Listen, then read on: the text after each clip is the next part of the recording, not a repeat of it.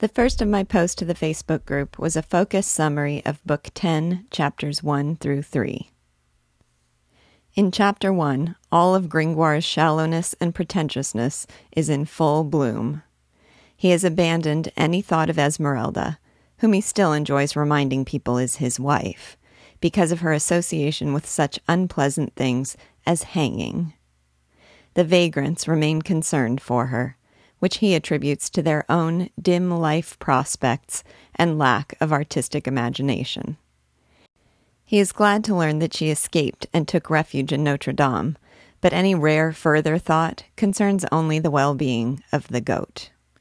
He juggles for a living by day and writes scathing memorials by night. One day, while studying the outside carvings of a chancel, he feels a hand on his shoulder and turns to see his former master, the archdeacon. The archdeacon begins to question him. How is he? What is he doing? Does it amuse him? And while it is clear to us he is circling around the only subject that matters to him, Gringoire offers guileless and garrulous answers about his eating habits, his entertainments, and his philosophies of life. In the midst of his ramblings, a company of archers rides up in a brilliant cavalcade, and Gringoire remarks on how Dom Claude seems to stare at one of the officers. Claude Frollo says he thinks he knows him, and that his name is Phoebus de Chateaupers. Gringoire recalls once knowing a woman who swore by the name of Phoebus, but he can't seem to remember who. Claude Frollo asks Gringoire whether he has envied those fine fellows in their warlike array, but Gringoire, always shallowly self-absorbed, prefers what he calls his philosophy and independence in rags. Finally, Claude Frollo gets to the real question around which he has been hovering. Pierre Gringoire, what have you done with that little gypsy dancer? Gringoire is confused by what he naively sees as an abrupt change of subject. He is surprised the archdeacon still thinks of her. The archdeacon is surprised that Gringoire doesn't. After all, she once saved his life. Claude Frollo tells Gringoire that though Esmeralda was saved and given sanctuary in Notre Dame, Parliament has issued a decree, and in 3 days she is to be hanged in the Place de Grève. He reminds Gringoire that she saved his life, and asks if he does not want to do anything to help her. Gringoire replies, "With all my heart, Dom Claude. But what if I should get myself into trouble?" It seems that, on the contrary, some of his heart was held in reserve for himself. He boasts of a lively imagination and says he will devise other expedients for saving her. Perhaps the king would pardon her. Perhaps they could draw up a petition to the midwives declaring her to be pregnant. Perhaps they could simply put their faith in God. Claude Frollo has something else in mind. He proposes that Gringoire come to the church, change clothes with Esmeralda, let her walk out, and allow himself to be hanged in her place.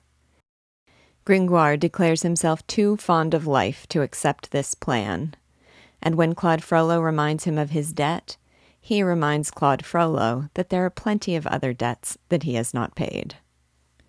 The priest exhorts him to be generous, as she was in saving him, and his impassioned words bring a tear to Gringoire's eye. He yields to the suggestion, exalting the heroic gesture in his imagination as one worthy of a noble poet such as he. But when Claude Frollo offers his hand, saying, "It is settled, then," Gringoire is quickly swept back into reality, and declaring the plan absurd, says that he will not do it. He proposes that instead he rally the vagrants, brave fellows who love Esmeralda, to carry her off the following night. He leans forward to whisper the details of his plot, but asks first, "Is the little goat still with the girl?" When Claude Frollo returns to his cell, he finds his brother Jehan waiting for him. Jehan proclaims that he has finally seen the light. He should be prudent and studious. He should not quarrel and lie. He should go to chapel every day. He admits that he has trampled his brother's advice beneath his feet, and he says that he is being punished for it.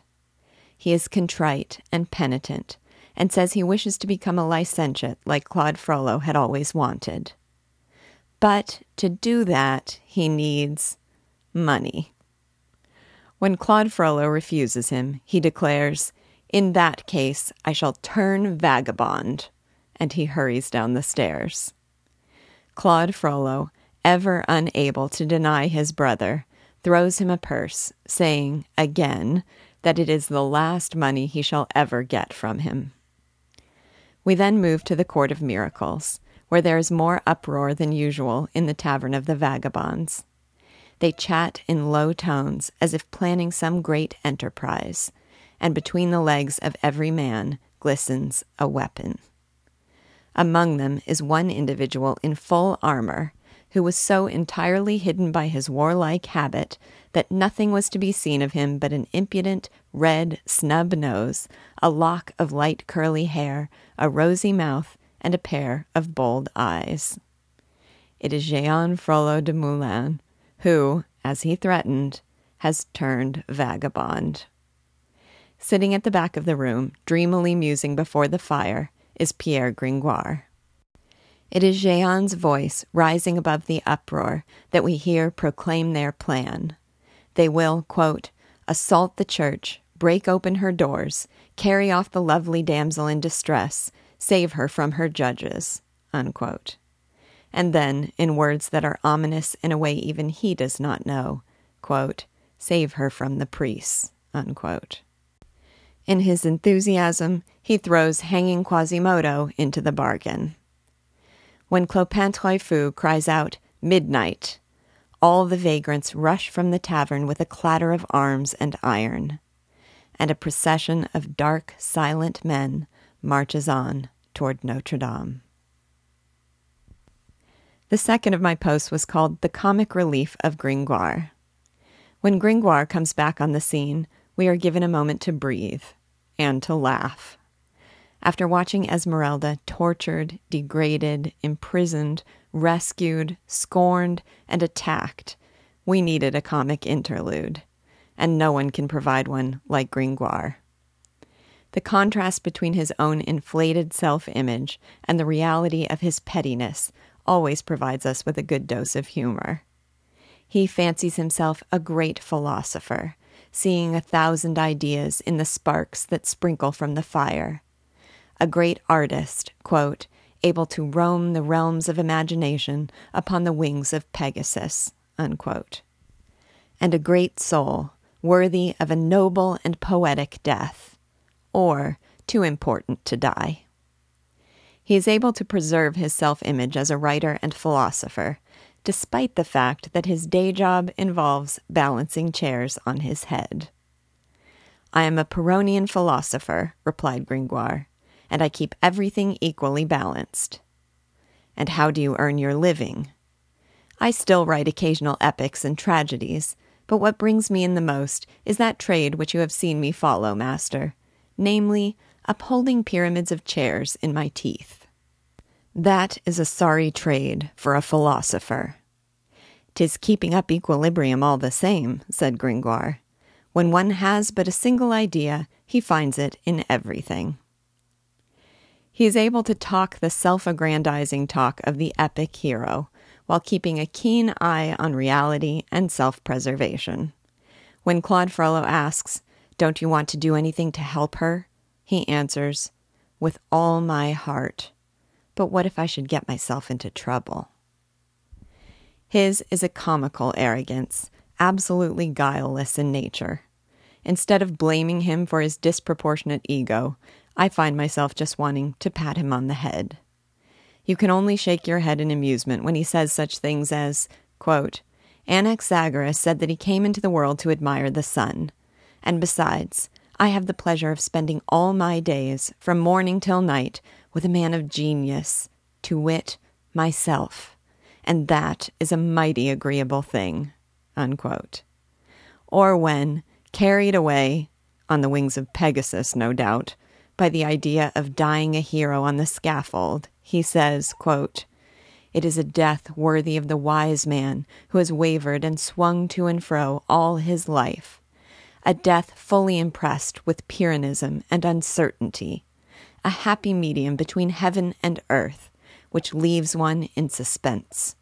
It is the right death for a philosopher, and perhaps I was predestined to it. It is magnificent to die as one has lived." Unquote. Oh, Gringoire, you are ridiculous, and sometimes I thank you for it. The last of my posts to the Facebook group was called The Poetry in Criticism. I love reading criticism of 19th century literature written in the same era. So often the criticism is as literate and poetic as the novels themselves.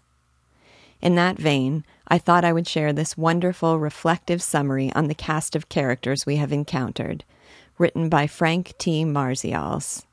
I've created a yearbook of images to go with it if you'd like to look at them on the Facebook group. Quote, "What a motley medley of human creatures throng the place. Here is the great guild of beggar thieves, even more tatterdemalion and shamelessly grotesque than when Callot painted them for us 2 centuries later. Here is Gringoire, the out-at-elbows unsuccessful rhymer of the time. Anon, Esmeralda passes, accompanied by her goat. She lays down her little mat and dances lightly, gracefully to her tambourine. See how the gossips whisper of witchcraft as the goat plays its pretty tricks. And who is that grave priest, lean from the long vigils of study, who stands watching the girl's every motion with an eye of somber flame? Close behind, in attendance on the priest, is a figure scarcely human, deformed, hideous, having but one cyclops eye, also fastened on the girl. Among the bystanders may be seen the priest's brother, Jehan, the Paris student of the town sparrow type that has existed from the days of Villon even until now. Before the dancer has collected her spare harvest of small coins, a soldier troop rides roughly by, hustling the crowd, and in the captain the poor child recognizes the man who has saved her from violence some days before, the man to whom, alas, she has given her heart. In such a group as this, what elements of tragedy lie lurking and ready to outleap?" Unquote. The Callot images he mentions, which you can see if you go over to the Facebook group, seem entirely in keeping with Hugo's portrait of the Vagabond Guild. Gringoire would be appalled by his description as an out-at-elbows unsuccessful rhymer, but we see that it is oh so apt. The priest is well captured in a handful of words, lean from study, with eyes of somber flame. Jehan as a town sparrow type, which I take to mean utterly common and conventional, is perfect, and I may need to borrow that term. Our cast of characters is pictured in the Facebook group. Perhaps we should make some yearbook nominations. Only here it would be something like most likely to succeed, most likely to die, and perhaps most likely to kill.